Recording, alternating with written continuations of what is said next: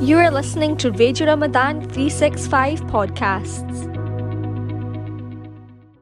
بسم الله الرحمن الرحيم.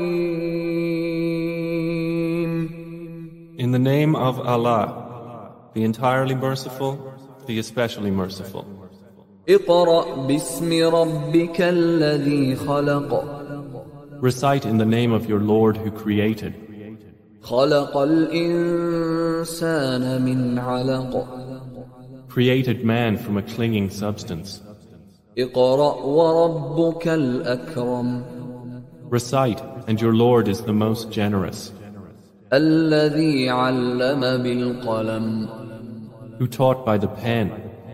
علم الإنسان ما لم يعلم. Taught man that which he knew not. كلا إن الإنسان ليطغى. No, but indeed man transgresses. أن رآه استغنى. Because he sees himself self-sufficient. إن إلى ربك الرجعى. Indeed, to your Lord is the return. أرأيت الذي ينهى. Have you seen the one who forbids? عبدا إذا صلى. A servant when he prays. أرأيت إن كان على الهدى. Have you seen if he is upon guidance? أو أمر بالتقوى. Or enjoins righteousness? أرأيت إن كذب وتولى. Have you seen if he denies and turns away? ألم يعلم بأن الله يرى. Does he not know that Allah sees? كلا لئن لم ينته لنسفعا بالناصية. No. If he does not desist, we will surely drag him by the forelock.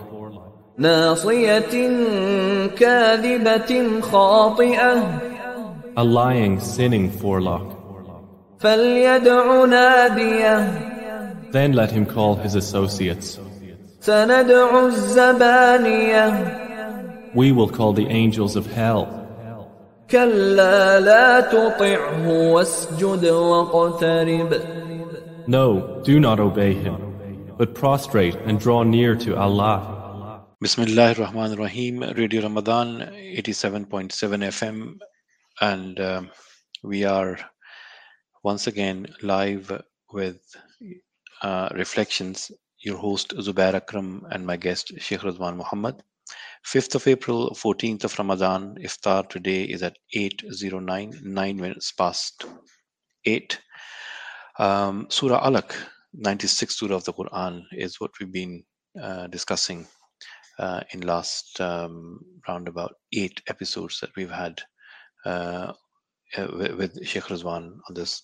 And the running theme is we want to reflect on the effect of Wahi, revelation, on the way human beings live, the civilization.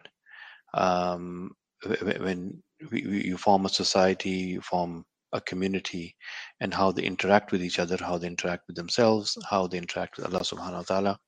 And once human beings, a section of humans, they decide that they are going to live by the word of Allah, the revelation, what the implications are, and how it forms into a civilization which is godly, which is mindful of the commandments of Allah subhanahu wa ta'ala, Azza wa Jal.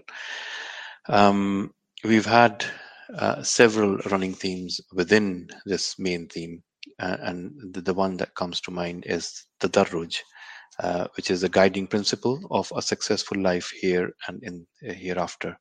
And we know this, that the Tadarruj, meaning gradualness, grading, is what is required as the main tenet of Islamic civilization, to understand how we plan our life, how we have relationship with other human beings and with our Creator, and how Quran was revealed.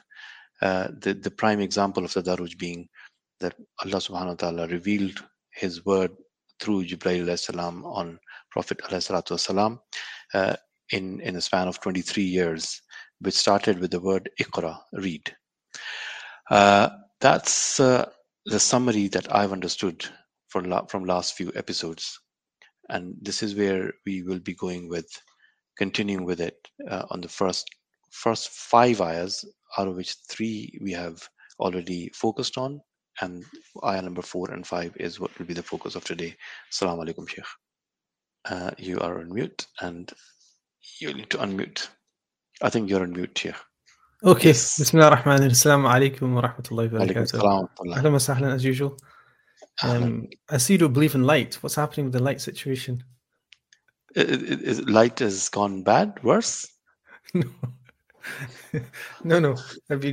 What time's it in Lahore? Is it? It is 5 o'clock. No. So it's fine. Yeah. So, mashallah. So it looks dark. Anyway, how you doing? Alhamdulillah. Is it? I don't know. I think it's the angle. It's the angle. Yeah, it's the angle. Yeah, it's the angle. Alhamdulillah. Yeah. So yeah, Iqra bismi rabbika alladhi khalaq.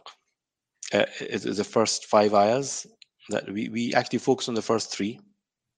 Yeah, I think we were going through different bits. We were jumping between 1, 2, and 3 back and forward. I think we were actually in the first one, and we had to explain the first one. We had to go into the reason I went from to the third is actually to explain the names of Allah subhanahu wa ta'ala. So when we were talking about Rabb and the fact that Allah is al-Khaliq, then you have to tie in with, okay, what are the names? What's God teaching? What is God asking the Prophet ﷺ to recite? So we were kind of touching upon the fact that Karam and the fact that Allah subhanahu wa ta'ala is Alim as well is, part of understanding of what God wants you to recite. Yeah. So I think that's why we were going into the other verses rather than going through the actual explanation of them. Yeah. So Iqra bismi rabbika alladhi khalaq khalaqal insana min alaq. The first 3 ayahs is what we went through. And Sheikh, there was one bit that you connected Iqra with Surah Najm. And I meant to get back on that one. Yes, you did. There was a connection between Surah Alaq and Surah Najm. What was that? Just remind me, I can't remember actually. Just the connection of the revelation, how this is revealed on Prophet ﷺ, and how one of your friends, when he was inquiring, that he had never understood Surah Al-Najm the way he did this Ramadan. Oh, right. Yes, I remember. And the connection that we have with Surah Najm and Surah Alaq.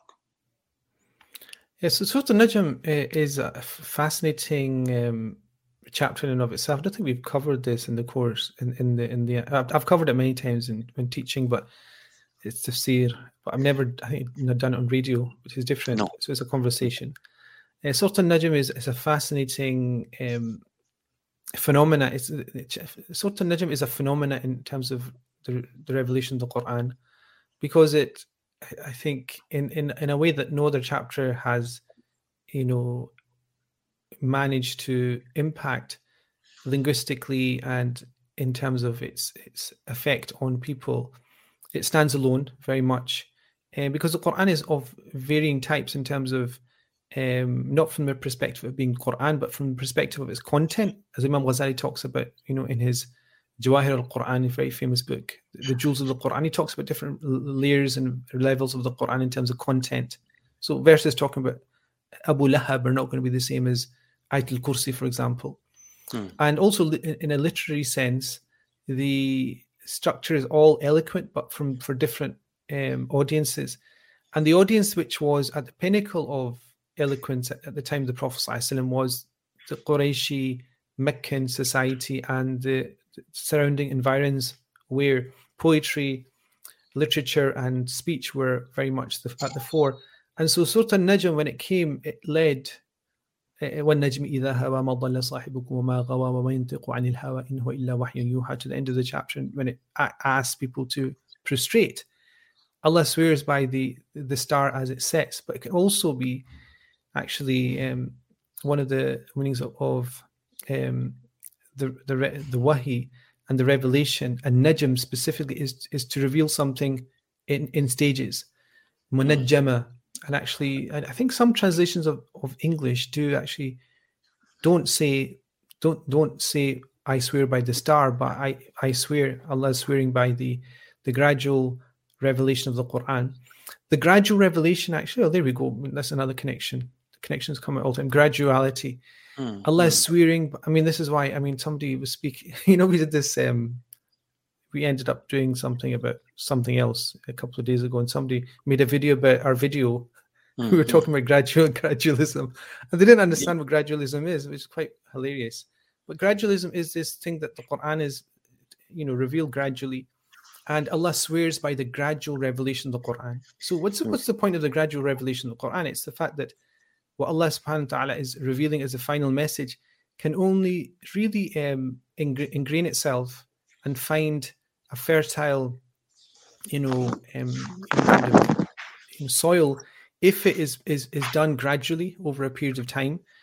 And that phenomenon in and of itself is worthy of swearing and oath. So this is quite an interesting thing about Surah Al-Najm. It kind of ties in with that issue of tadarruj as well that we're talking about, which is a very deep thing. People, neglect it at their peril, understanding tadarruj. It cannot be dismissed as a superficial thing. Ibn Qayyim describes it as one of the two core pillars of the Prophet ﷺ's message to all of humanity till the end of time is tadarruj with taysir. And something came to mind and it disappeared actually. So tadarruj is that process. Something interesting came to my mind and just disappears. This is what happens when you're fasting. About tadarruj. So the thing is, I always throw things out. So that is the gradual nature of life, the gradual nature of what you said. The thing that came to my mind, it was I said that Aisha radiallahu anha, she came to my mind because the gradual nature is something, she said in Sahih Bukhari, it's a Sahih hadith, so you can look it up. She said that it was a fascinating thing to say. She said if the first thing that was revealed about khamr, but wine, was do not drink khamr, she said, this is what she says, they would have said, we will never stop drinking khamr, wine. Who are they? So this is a fascinating statement from Aisha radiallahu anha, which is, it's the companions. If the first revelation, we know there's 4 stages to the prohibition of khamr, wine specifically, in the Quran, and it's not 3, there's actually 4. So that's why I'm saying it's 4, because most people think there's 3 revelations. There is actually 4 stages of presenting the idea of what wine is, where it comes from, what the benefits are, what the detrimental aspects of it are, and then the prohibition. She said that if the first thing that was revealed was do not drink wine, they would have said, we will never stop drinking wine. They, meaning the people around her, the Sahaba. Who's she talking about? People on Mars? She's talking about Elon Musk. She's talking about, somebody in the Gorbals. She's talking about the most blessed people after the prophets to have stepped foot on this earth. And what's the point she's making? I think, the Prophet ﷺ said that, in a statement that's attributed to him, there's a whole discussion whether it is his statement. Take half of your deen from Humayra. This was a kind of nickname for Aisha. Take half your religion from her. She had such insight. And that is, understanding the result of things. And so when Allah is revealing Surah Al-Najm, right at the beginning, in fact, when I was talking about that Surah Al-Najm, it was something different reason. It was the poetic stuff. But this is tadarruj came in here now. So tadarruj is the reason why Allah is swearing by An-Najm, the gradual revelation of the Quran. The alternative is by the stars. And if that chapter, which is so eloquent, starts with the oath on the gradual nature of the Quran, through which it will embed itself in the psychology of people. Remember, you can't just impose everything on people in one go. And if people are, wayward, you can't just put them into line in one go. There's a whole process of tarbiyah. Remember, we just talked about sort of Iqra, the whole idea of Rabb, one of the facets of Rabb is tarbiyah, which is you can't teach your child to read in one day. You can't teach your child etiquettes in one day. It's إنما العلم بالتعلم وإنما الحلم بالتحلم. The Prophet said that knowledge is through an active process of learning, and clemency is through actively making yourself clement and merciful. So hilm is like this process of, taking a deep breath and not being angry, for example, and showing clemency and forgiveness. That comes sometimes to people after having to, practice it over a period of time. And so, what we have with tarbiyah is the fact that if Allah is the Rabb, Allah is saying that some people will need, the people that we want to rectify will sometimes have to be rectified through a longer process than we would have to. But that's the way we talked about the sunnah of Allah. This is the way that God has created things that they have to happen in stages, that they have to happen through a gradual process. And the Prophet ﷺ, if there's anything you can remember about the Prophet ﷺ's teaching, is that he was loath to take a position which was something that would lead to harm by doing something immediately, by forcing something through that you want to do. There's many things we want to do in life. There's many effects and results we want, but we don't force them through.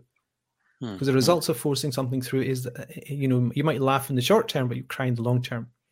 This is something that I think Muslims miss, unfortunately, through a lack of education of their own tradition, their own deen, and an insistence that their own understanding is the best understanding. The forfeiting and throwing away and discarding of a whole tradition of a millennia of, over 1,300 years of scholarship written down. By discarding it, they think that now they themselves, because they have Google Translate and they have Google and they have Chat GPT, whatever it is, they can now supersede these great minds. It needs a degree of humility, and this whole chapter is about ilm. So that whole chapter of Surah Najm was at the end. The eloquence is such that what Allah had revealed upon the heart of the Prophet ﷺ, that he was now reciting. This is the result, one of the most eloquent results of Iqra. Obviously, the first one was Iqra bismi rabbika alladhi khalaq, but this is a constant request from the Prophet ﷺ, O Messenger of God, recite. And of that was Surah Najm at the end. Everybody, including all the polytheists, all the most fervent enemies of the Prophet ﷺ, ended up prostrating. And so, yeah. Sheikh, so something that comes to mind from Tadarruj is, so you teach, right? And mashallah, say around 8,000 students or 7,000 students have gone through your system. What do you want to see in them as an end result when a person walks into the class and they leave the course? What is it you want out of them in terms of transformation of character, transformation of thought, transformation or information? I'm going somewhere with it. I just want to first establish, what is it that makes you, what is it that has made you follow this passion that you would want to teach? And these students, they come in and they leave. And when they leave, what do you ideally want them to be? In what state of mind? In what state of mindset?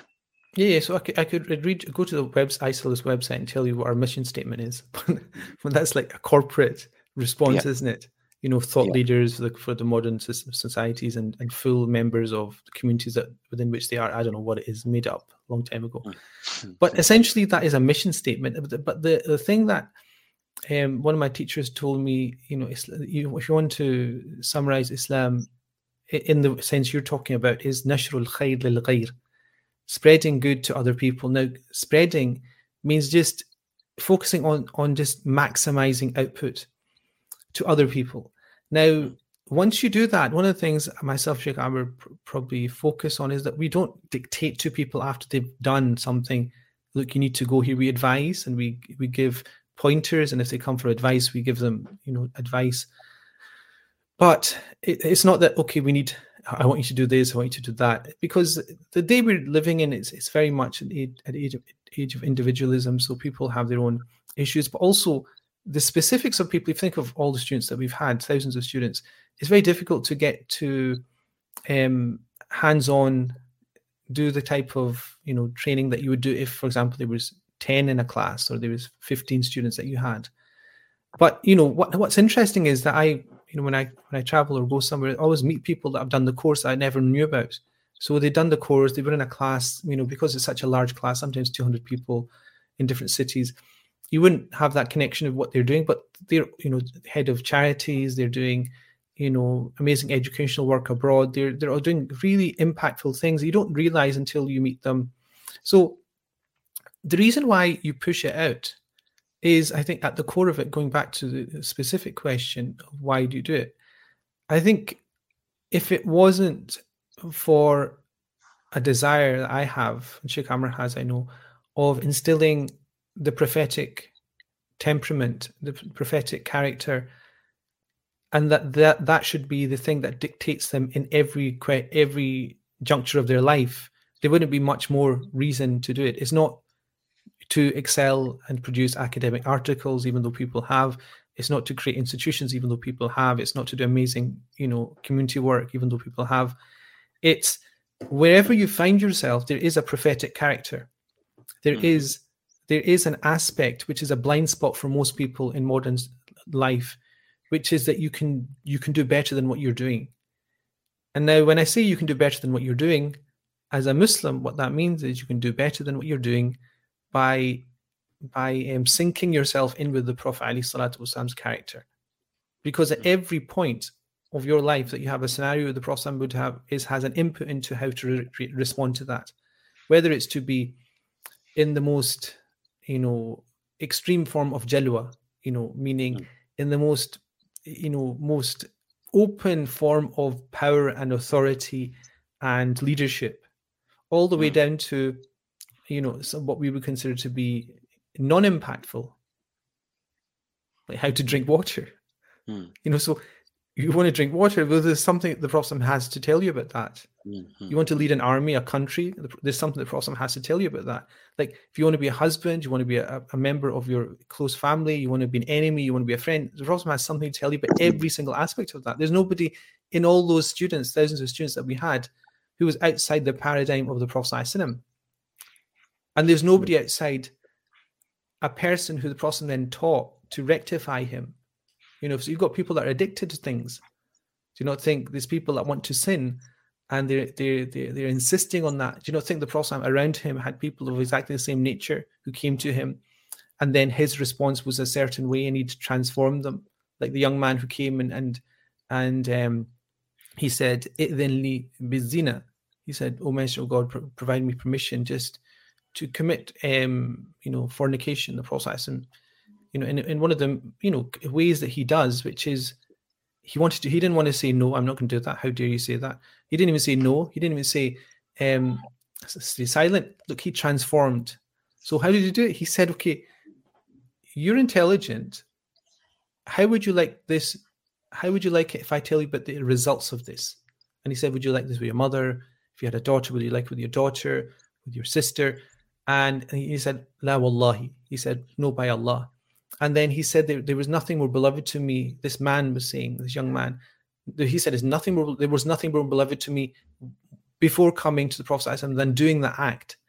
And there was nothing more hated to me after I left the Prophet ﷺ than doing that act. That's transformation.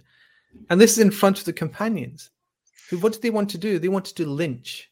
Essentially, this is how our community is, unfortunately. At the end of times, our community is not just illiterate, but it's also insistent upon imposing its illiteracy upon other people. They want the thing the companions of the humilities used to do was to listen and then to implement what they were told, which was, look, this is how you change. You don't do change the way you want to change. You look at the end result. And this is one thing that I think people just, it frustrates, but it's kind of, I don't really bother much about it. But the very superficial discourse, religious discourse that we have is very, very difficult to digest. One of the main things about, our Sharia is also, another lil ma'alat, to look at the end result of what you do. Like something might be right to do, but if you do it, what happens? So Sayyidina Umar radiallahu anhu, a lot of his fiqh during his khilafah was based upon an observation, and his ijtihad was based upon an observation of what would happen if I took a specific judgment or decision. You know, if I implemented this, what would happen? I mean, you should implement it, but then if you implement it, what happens? And this, this is a simple thing. This is like common sense, isn't it? And this is at the core of our Sharia. And all of a sudden, our community and our people on our, social media platforms, unfortunately, I'd love to see their faces, but it's this very superficial response to a very deep, as you know, a very deep tradition, a very deep, complex, rich, complex, beautiful tradition. The complexity is its beauty. Islam is not this kind of rigidity that you had in the previous religions. It has thawabit and mutaghayyirat. It has things that are established and set and cannot change, and they're known, and there's things that are changeable and malleable, and in between there's these areas which border the two, which is the whole realm of scholars.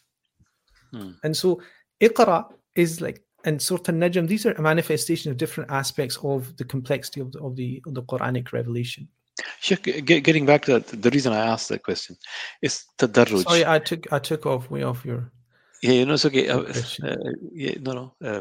think it was in line with what we're trying to discuss here. It's tadarruj. It's a gradation. It's a gradualness. And what I'm trying to understand is there is this gradualness that exists. For example, if there is a head of charity, would he take from your course, from your teachings, that to what extent will they involve themselves in music concerts, for example? I mean, I've just seen a growth in just music for the sake of music, and it loses the actual the spirit of what they're trying to sing. Sometimes we're not going there. What I'm saying is that, and there is this thing that bothers me where I'm living right now. So there is this dars circle that goes on.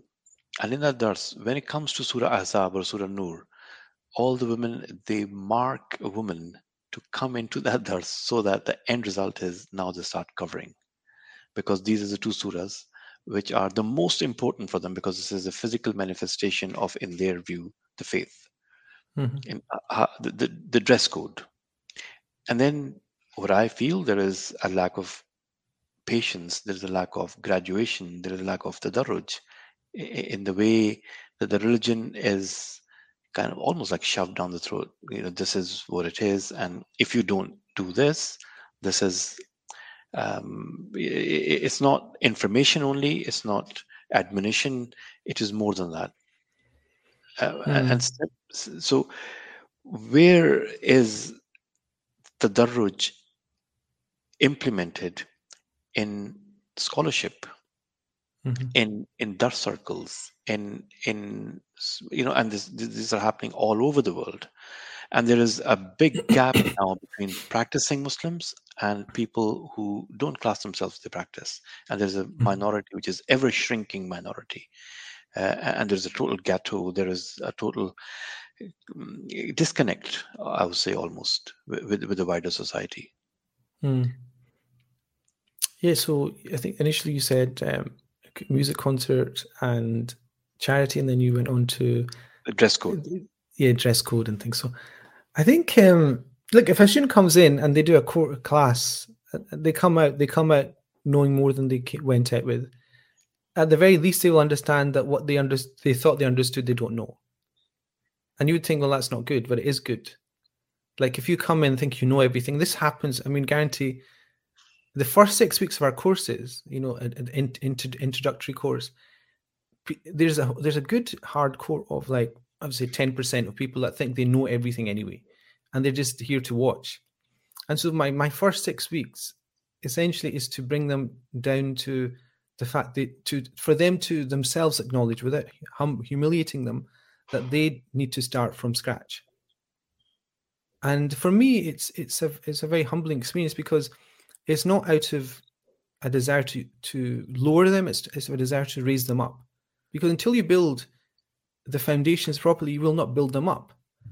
And I see people after doing 5 years of our courses who started with that mindset. They came in thinking they knew everything.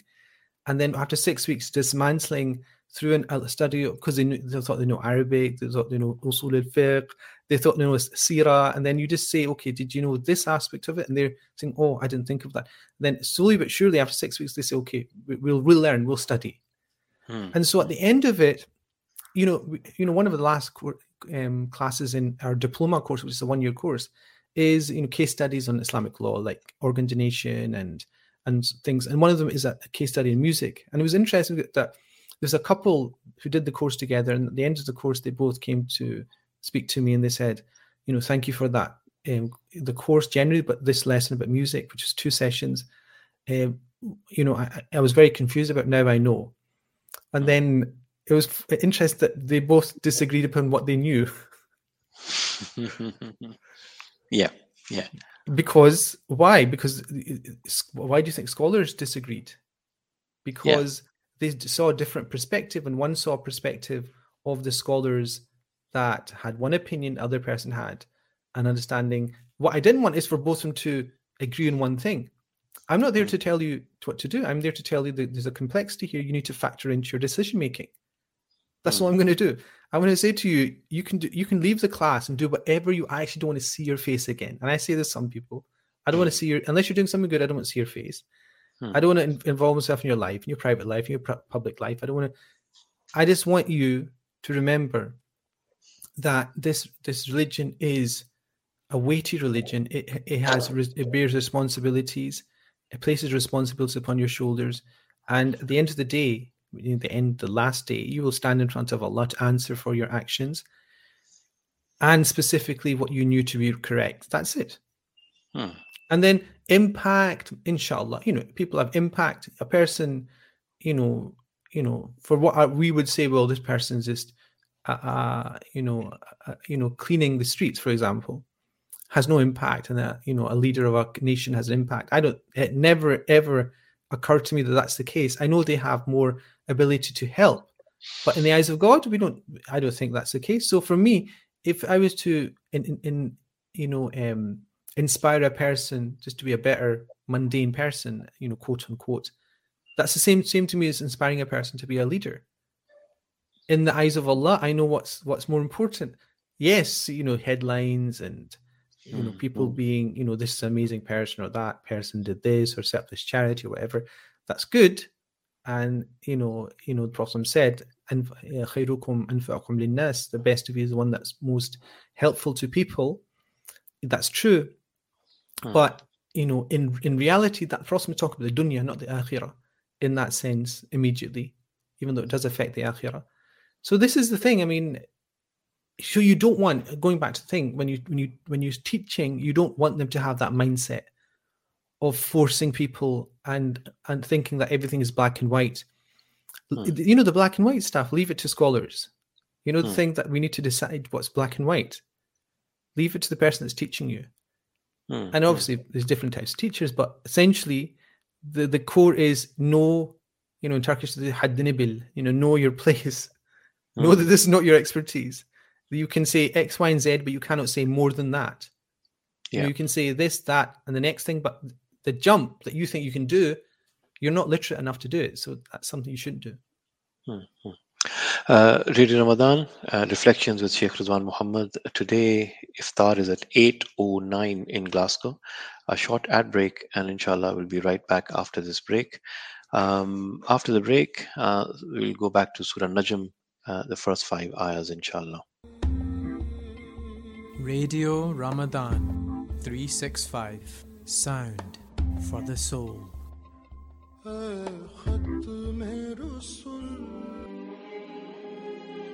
ये बच्चे भी school जा सकते हैं। गजाली education trust अपने 700 से ज्यादा स्कूलों में 1 लाख से ज्यादा बच्चों का मुस्तकबिल संवारने में कोशां है। आप चाहें तो आज के चिराग कल का सूरज बन सकते हैं, दुनिया रोशन कर सकते हैं। इस रमजान अपने ज़कात व अतियात गजाली एजुकेशन ट्रस्ट को दीजिए।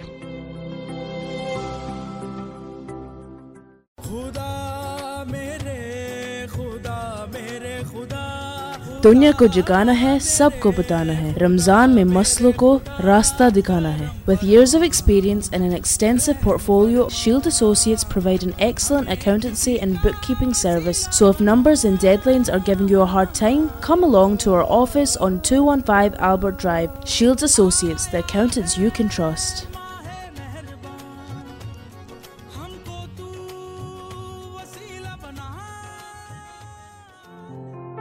हिम्मत क्राइव वुमेन एड एक ऐसी सहूलत है जो ज़रूरतमंद औरतों, बच्चों और नौजवानों को महफूज एकोमोडेशन दिलवा सकती है. ये सर्विस उन ख़वातीन, नौजवानों और बच्चों के लिए है जो माइनॉरिटी एथनिक कम्युनिटी के दायरे में गिने जाते हैं. ये उन अफराद के लिए है जो मुश्किलात जैसे कि ज़बरदस्ती की शादी, घरेलू तशद्दुद, इज़्ज़त बचाने के लिए तशद्दुद और धमकियाँ या गैर इखलाकी सह चुके हैं. अगर आपको मदद या सपोर्ट की ज़रूरत है, प्लीज़ आप हमें फ़ोन करें 01413530 हमारे ओपनिंग टाइम्स मंडे से फ्राइडे 9 से 5 बजे तक हैं.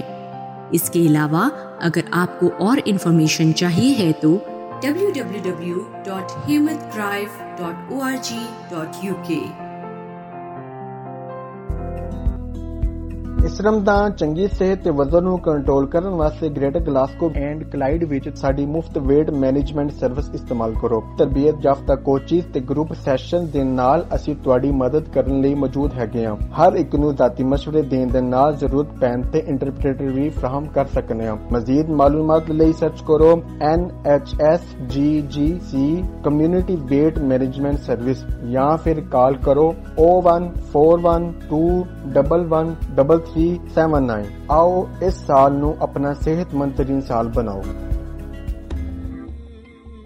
Radio Ramadan 365 Sound for the Soul.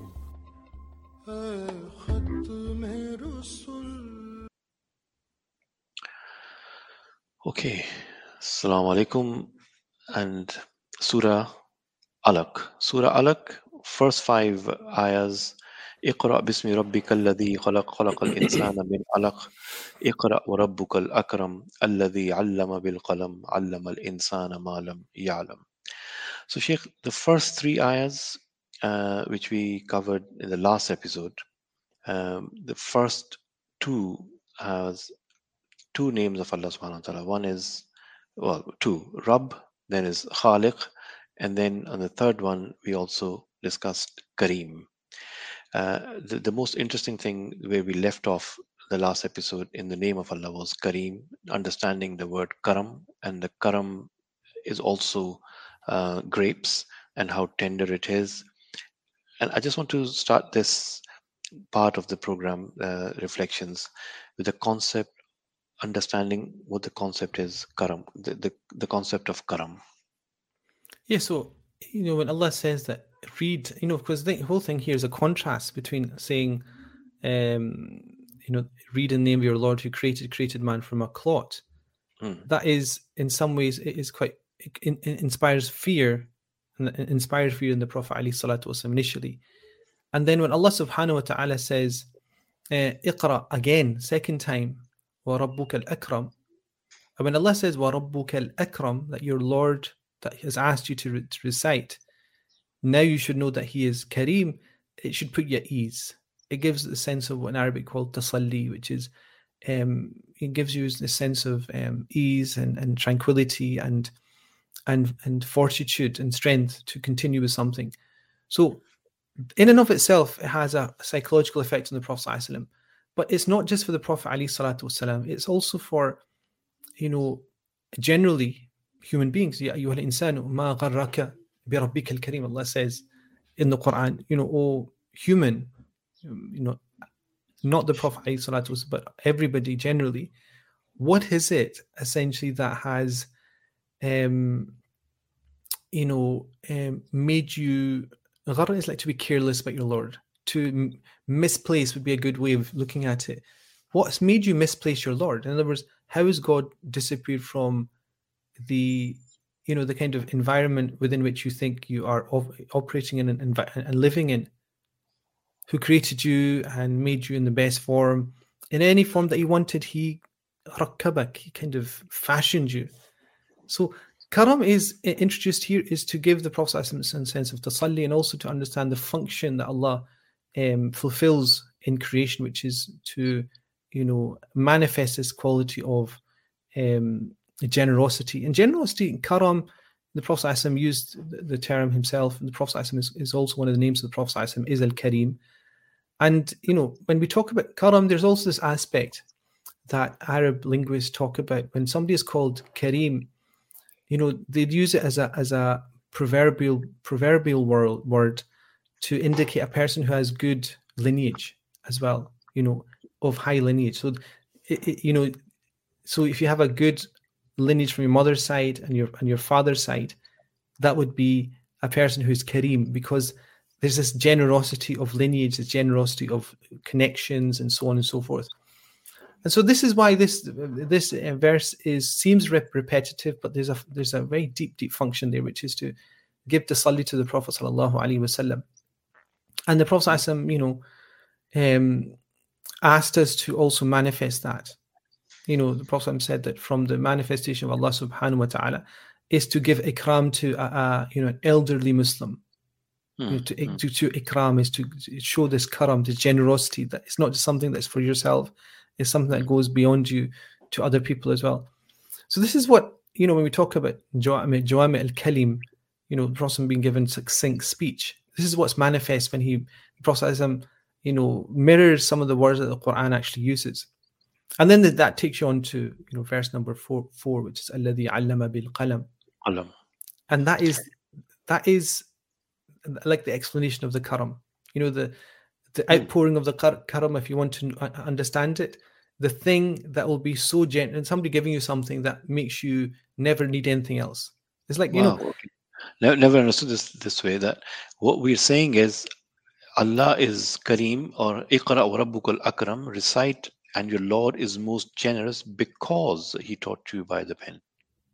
Is that I wouldn't translate it as because, but that's implied in the rhetoric, because it's a jumla which is started with the ism mawsul.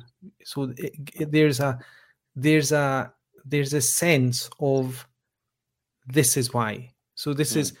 So there is he's Kareem, he's Akram, and the indication or the sign of him being Kareem is that he taught us by pen. He taught you by pen. Mm-hmm. It is one of the indications. Yeah, something came to me when you said that, but it's disappeared again. Bad day today. Kareem. Yeah, obviously. I mean, I think that's what it is. Akram, like the manifestation and the outpouring of that is to teach people by means of the qalam. Think of the qalam actually. What's this qalam you're talking about? If you want to understand it, there's different. The qalam in our theology is used for, I would say, famously used for about probably 3 things. One is the lawhi wal qalam. This is the divine enlightened entity which Allah uses to write decree upon the Lawh al-Mahfuz, the guarded tablet. And then you have al-qalam, which is what's sarif al-aqlam. The Prophet mentioned this, that the angels, the scribes writing with their pens, they have specifics, things that they use. And then there's this, which is the thing that we use to write. And so this is you think of this, Socrates, he was a great enemy of writing. The great teacher of Plato, he was against writing down thought. So he was probably, you could say, he was all for the reciting, but not for the writing. So he was all for the reciting, not for the writing. He wanted people to speak and teach. He didn't want people to write and read. And reason for that is he felt that it means that you detach yourself from the need for a teacher. You detach yourself from the need of a living person that gives you and conveys to you, like projects to you what people knew in the past. So imagine there's no writing. Okay, imagine no way of recording anything from the past. How do you get that information? You get it from somebody who's living, who tells you, by the way, I'll give you this information. And that person dies, you're the person that carries their knowledge. There's no cassette recorder, there's no recording, nothing at all, no databases, nothing at all. And so the problem he had is he felt that that would be to the detriment of conveying ilm, conveying thought. And in fact, one of my teachers, Rahimahullah, Muhammad Abu Layla, he passed away, I think, 2020, may Allah grant him Jannah. He said that he said he was convinced that Socrates was a prophet. You know, he taught me Arabic initially, and had a long conversation with him. He said everything he has said allies with exactly what we understood prophets came to teach, because he was executed for corrupting the youth. And the understanding that we have now is that he was corrupting them by telling them that there's no such thing as idols. You know, so that's a side point. But the thing is, Allah saying He's Kareem, He is generous, by giving you something that will overflow to maximize and leverage everything you have. Human knowledge will be leveraged through this ability to record, qalam. Because that's the whole point about qalam. The qalam is a metaphor for the ability to record information. And the moment you record information, you can build upon information. That you can find something, and you can read it, and you can build upon it. And when you die, somebody takes what you've written, and they read it, and they build upon it. Halum majar. You keep going like that. And think of the cumulative effect. You know, during COVID, there was a cumulative effect of people just looking at what's been provided by people before them in human history, and then just running with how to implement that. And the developments in technology and literacy and all this chat GPT is all a result of that speeding up of using recorded information, which is what the qalam is all talking about. You know, that's a manifestation of karam. And the thing about karam is, you know, if you have a child and you give them a lot and you're kareem to your child, that can also corrupt them as well. You know, if you give qalam. So you said three meanings. There are three in theology. You understand. What comes to mind, off the top of my head, I think three major ones. I mean, Iqbal says, "Law bhi tu, qalam bhi tu, tera wujud al-kitab." He's referring to the Prophet ﷺ. Yeah, so this is the first meaning, which is the light entity. Law bhi tu, you are the tablet and the pen. Tera wujud al-kitab. Yeah, so your existence is the book itself, yes. Gumbad-e-aabagi na rang tere muhit mein hijab. And then the third one is beautiful. Aalame aab-o khaak mein tere zuhur se farogh. Zarra-e reg ko diya tune tulue aftab. Anyway, we go back to the qalam. So qalam is Prophet ﷺ as well? No. The Prophet ﷺ is the Prophet ﷺ. So he's a prophet, a human, flesh and blood. But then there's a discussion about the fact that the Prophet ﷺ was given, you know, what was the limit of what the Prophet was given. And so, you know, Imam Nawawi mentions this in his fatwa, that the Prophet ﷺ, you know, his fatwa are essentially exactly that, fatwas. You know, somebody asked him about how can we say that the Prophet ﷺ knows the unseen when Allah subhanahu wa ta'ala has made it a special quality for himself. And would that not mean that the Prophet's knowledge is similar to the knowledge of Allah? He says that the Prophet ﷺ was given knowledge, meaning given, not inherent. And it was given. And the one that gives decides how much they give. And the fact that it is given also means that it's part of it is given, not all of it. And so the Prophet ﷺ, you could say, and scholars have said, the Prophet ﷺ was, at the end of his life, was given, you know, what the knowledge that was inscribed upon the Lawh al-Mahfuz.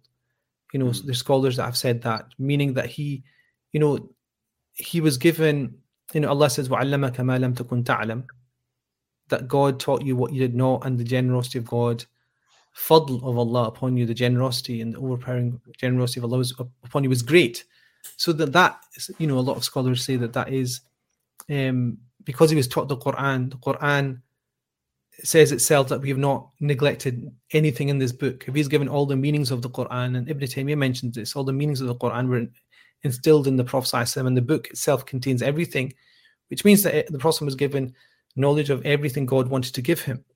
But that is nothing compared to the knowledge of Allah. It's like not even a drop of the ocean of Allah's knowledge, because Allah's knowledge is beyond the things that He's created. And the other thing is this knowledge is what we call muktasib, kasbi.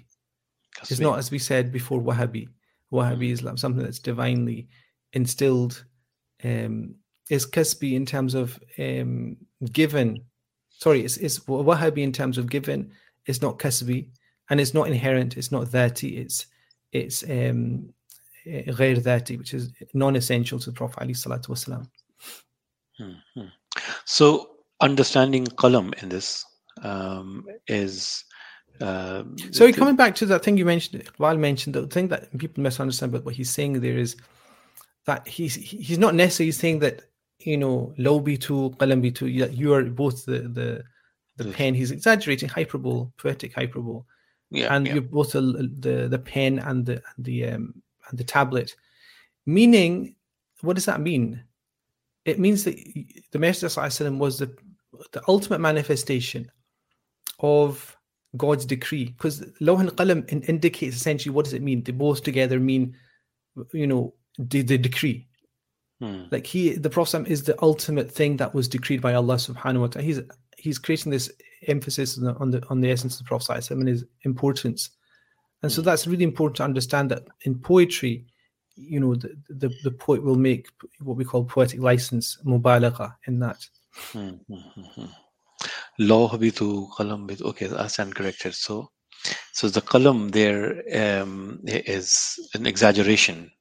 Qalam is with Allah subhanahu wa ta'ala. When he because he's saying you are the qalam. He's not. The Prophet is not the qalam. It's mubalagha. It's like the Prophet Muhammad sallallahu isn't Prophet Muhammad sallallahu. The qalam is the qalam. The lawh is the lawh. He's saying you are the pen. You are the tablet. No, he's not. He's saying it's as if you are. Why? Because you manifest the divine decree as the law has recorded the divine decree. You manifest the most important things of the divine decree. That's what he's meaning. Law bitu, qalam bitu. Tera wujud al-kitab. Subhanallah. Wow. I'm just immersed in this one. Chalein khair. Aalame aab khak mein tere zuhur se faroh. Just remember when the adhan is just focus on the... So let's get back to qalam, the concept of qalam in this Surah Alaq. Alladhi allama bil qalam, and the fact that Allah subhanahu wa ta'ala taught by the pen is indicative that he is generous. He the Almighty is Kareem. Iqra wa rabbukal akram. Recite, and your Lord is most generous. And he has taught by the pen. I still don't fully understand what's the significance that he taught us by the pen. The pen is meaning this is not the divine pen. This is not meaning the divinely created pen. It's one of the things that some scholars say was created directly by Allah subhanahu wa ta'ala. So that's a different issue anyway. But this is who taught human beings, meaning taught them to make use of the qalam. That's probably the best tafsir of this verse. If you go to the tafsir, some of them will mention other things, but this is the best one, which is the use of the pen itself, the ability to write, record. So, some people say that the Prophet Adam was the first given that. I think the majority, it's a historical thing from the Israeliyat, essentially, but Imam al-Dahhak, the Tabi'i, said that was the Prophet Enoch, Idris alayhi salatu wasalam, that was the first person to use. So the reason for it being, a manifestation of karam is that it allows us to, build civilization, build societies, build a knowledge culture. And remember, even Western scholars of Islam, Frank Rosenthal, I think it was, he wrote a book called Knowledge Triumphant, in which he maps out the contribution of Islam to human civilization. Mm-hmm. And the way he said Islamic civilization was marked is that it was a knowledge civilization, unlike any other civilization before it. Like, it was all about knowledge, not about information, not about technology, not about power and war and utilizing armaments or nothing. It was knowledge. Everything flowered out of that. The architecture we have, the music we have, the arts we have, the science we have, and as I'm talking in terms of Muslim science and all these things, is all from this ability that we were a nation which was built upon knowledge. And this trickled down into the Christian nations, even though Christianity is before us. It trickled down into the Jewish nations, even though that they were before us. Even Jewish theology and law is impacted, almost fashioned by Islamic law and theology. Christian theology is the same. There's a couple of books came out recently by, I don't know, Dr. Muzaffar, can't remember actually the full name, from Canada, on Thomas Aquinas and the effect of Muslim thought on Thomas Aquinas, who was pivotal in Christianity, in Catholicism. So Islam was so impactful that just think about this, it molded the religious traditions of Judaism and Christianity. Hmm. Even though it came after. Yes, of course. Like, think of who's completely gone out of my mind actually. The physician of Salahuddin Ayyubi, which was a contemporary of Izzuddin ibn Abd al-Salam. The physician, who's the Jewish physician of Salahuddin Ayyubi? Pass. This is amazing. This like disappeared in fasting, just everything disappears. And Nisyan is an amazing, humbling experience, as we say. He wrote the Guide to the Perplexed. My students always text me things that are irrelevant. If I asked you, who was the person that scored a hat trick in the World Cup in Qatar, I guarantee some of my students will text me right now. This happens all the time. And if I ask a simple question, which I've kind of forgotten, then it's who's this person? So we're going to going around in circles trying to remember. Because the reason I'm saying this, he was affected to the point that his book, The Guide to Perplexed, was essentially a reworking of Ash'ari theology, Muslim theology. Maimonides. Yeah. Maimonides, famously, the most famous book in Jewish theology is his book, The Guide to Perplexed. It's basically, if you read it in Arabic, actually, you don't know until, if you know how to read. Outside the chapters on the issues of divinity, in the chapter of divinity, you don't actually understand that you're not reading a Muslim text. And even the Jewish law as well, it was actually structured in 8th, 9th century Baghdad, influenced by the Hanafi school. So, when we say وَرَبُّكَ الْأَكْرَمُ, read and your Lord is generous, the generosity actually it surpassed Islam. If you think of any benefit of technology nowadays, and it's limited, I'd say the effects of technology are very negative in many ways.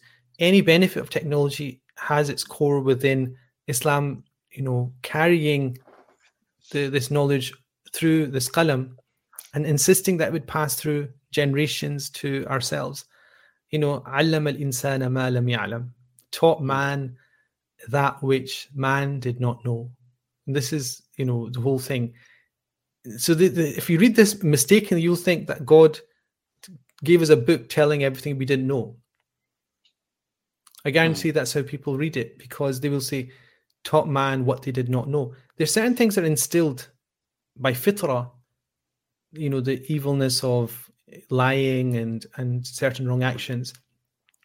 But most things we learn through a cumulative effect of studying and research and recording and debating and so on and so forth.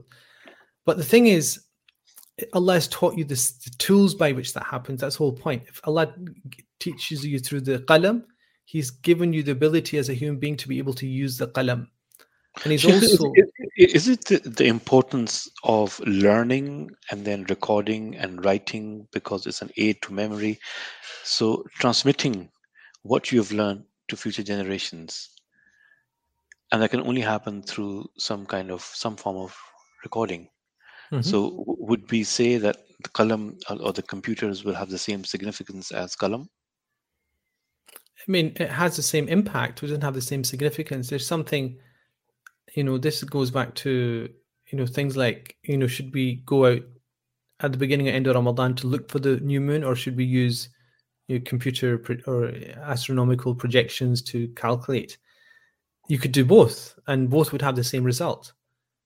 But the thing about the physical sighting is that it is something accessible to everybody, regardless of technology in the past, present, or future. So you today going out at the end of Ramadan to check whether the next month has come or not will be exactly the same as somebody at the time of the Prophet ﷺ going out and looking to see if the month has come or not. In other words, it'll be a religion that the literacy required to function in it is something accessible to every single person. Now, the thing you asked, which is, we can record and do these things with different devices. Yes, absolutely. But the device that you use now will be in 20 years obsolete. If you think 20 years back and think of the devices you were using to do certain things now you do, take your smartphone out, put it on the table, and then 20 years earlier, think of the things you needed to have to do exactly what this thing does. And then put them on the table. So if 20 years ago we'd had a radio show and we were saying, the qalam can be a manifestation of whatever was used at that time, and I say, yes, of course it is. Look, Islam's so amazing. And then now we're going, no, the qalam is primordial. It's something that is even the art of writing. If you think of our civilization, calligraphy and the art of orthography and just the sanctity of doing that. It's said that Ibn Jawzi, his ghusl was done by the pen cuttings that he used during his life. And he used to write with reed, obviously, and he used to cut them. And he did so much. He had these bags, and obviously when you have ghusl, if when you pass away, you'll be given a ghusl, and the water is slightly heated, tepid. What was used was the pen cuttings, and so this is something that even in the Suleymaniye Mosque in Istanbul, it was designed by Mimar Sinan to collect the soot which comes out of the candles, and so this the airflow was such that this dust, which was instilled or infused with kind of the charcoal, would come and collect in a specific place in the back of the mosque, would be collected, made into ink to then write mushafs. So there was this. The reason for that is that it was a waqf, and the candles were used to facilitate a blessed act, which was the prayer, and they felt that everything had to then be, composed and collected to make something beautiful, which was the mushaf. So that is something that will never leave. It's something that's innate, regardless of the fact that people nowadays don't know how to write, not because they can't, but because they've forgotten how to use a pencil. Because it's been so long since they've been. I know people that can't sign their name because it's been so long since they've actually had to hold a pencil, because they just copy and paste. Yes. So this is such an amazing thing that Allah is saying, "Alladhi 'allama bil qalam," who taught.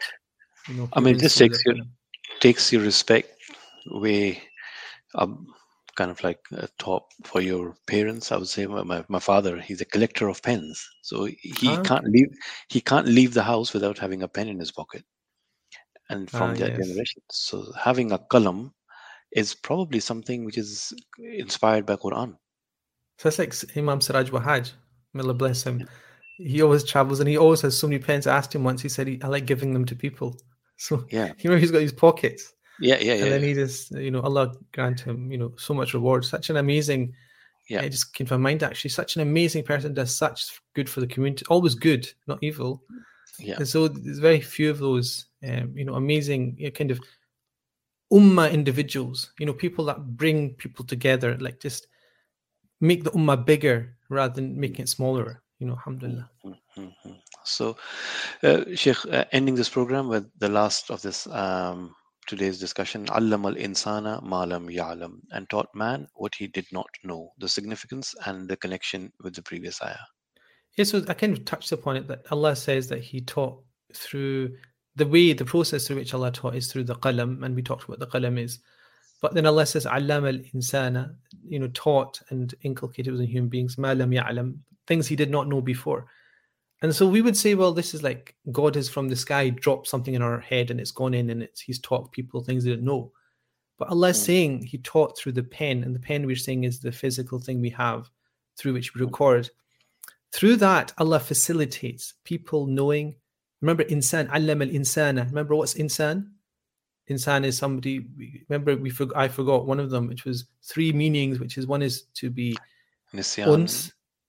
Yeah, so uns is like this quality of, sociability, to being part of a family, being part of society. And then inas, which is to have this intelligence, cognition, and reflective core, and then forgetfulness. Now, I'm forgetful. The way I should have done is I should have decided what I was going to talk about today and then wrote it down and said, Maimonides. I didn't. And this is, what is Allah saying? Taught man through the pen, taught man, meaning human, meaning always has a propensity to forget, but also has the ability to think. Ma lam ya'lam, things he did not know. So the thing I did not know when I was reading about this person in Morocco, who then traveled to, the Mamluk period, he traveled to the Ayyubi period, to Egypt, became the physician of Salahuddin Ayyubi. I had to learn that his name was Maimonides, and I must have written it down somewhere. And so that is it's a drop in this thing that he taught man what he did not know. He taught you, taught me. And what do we build our civilization on?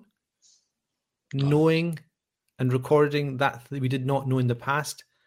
When you know it, you create civilization. And so this is why when I said, Iqra is this kind of manifestation, like the Big Bang, of the start of a civilization. Islam started with this Iqra. Like the whole thing, everything you can bring to mind about Muslim civilization that's beautiful and productive. All of this came from Iqra, from nothing else. No other concept in Islam has been able to impact this than literacy. And this is such an interesting thing, literacy, knowing what things are and why they are, and knowing the niceties of things, not just being generalist and just giving bland statements out, knowing specifics and doing this incremental movement forwards. That's the blessing of Islam. That's all we have reflections with Sheikh Rizwan Muhammad today. Inshallah, we will start with ayah number 6 of Surah Alaq. Kalla innal insana la yatagha, and we'll continue with it, inshallah. Until then, assalamu alaikum wa rahmatullah. Alaikum salam wa rahmatullah.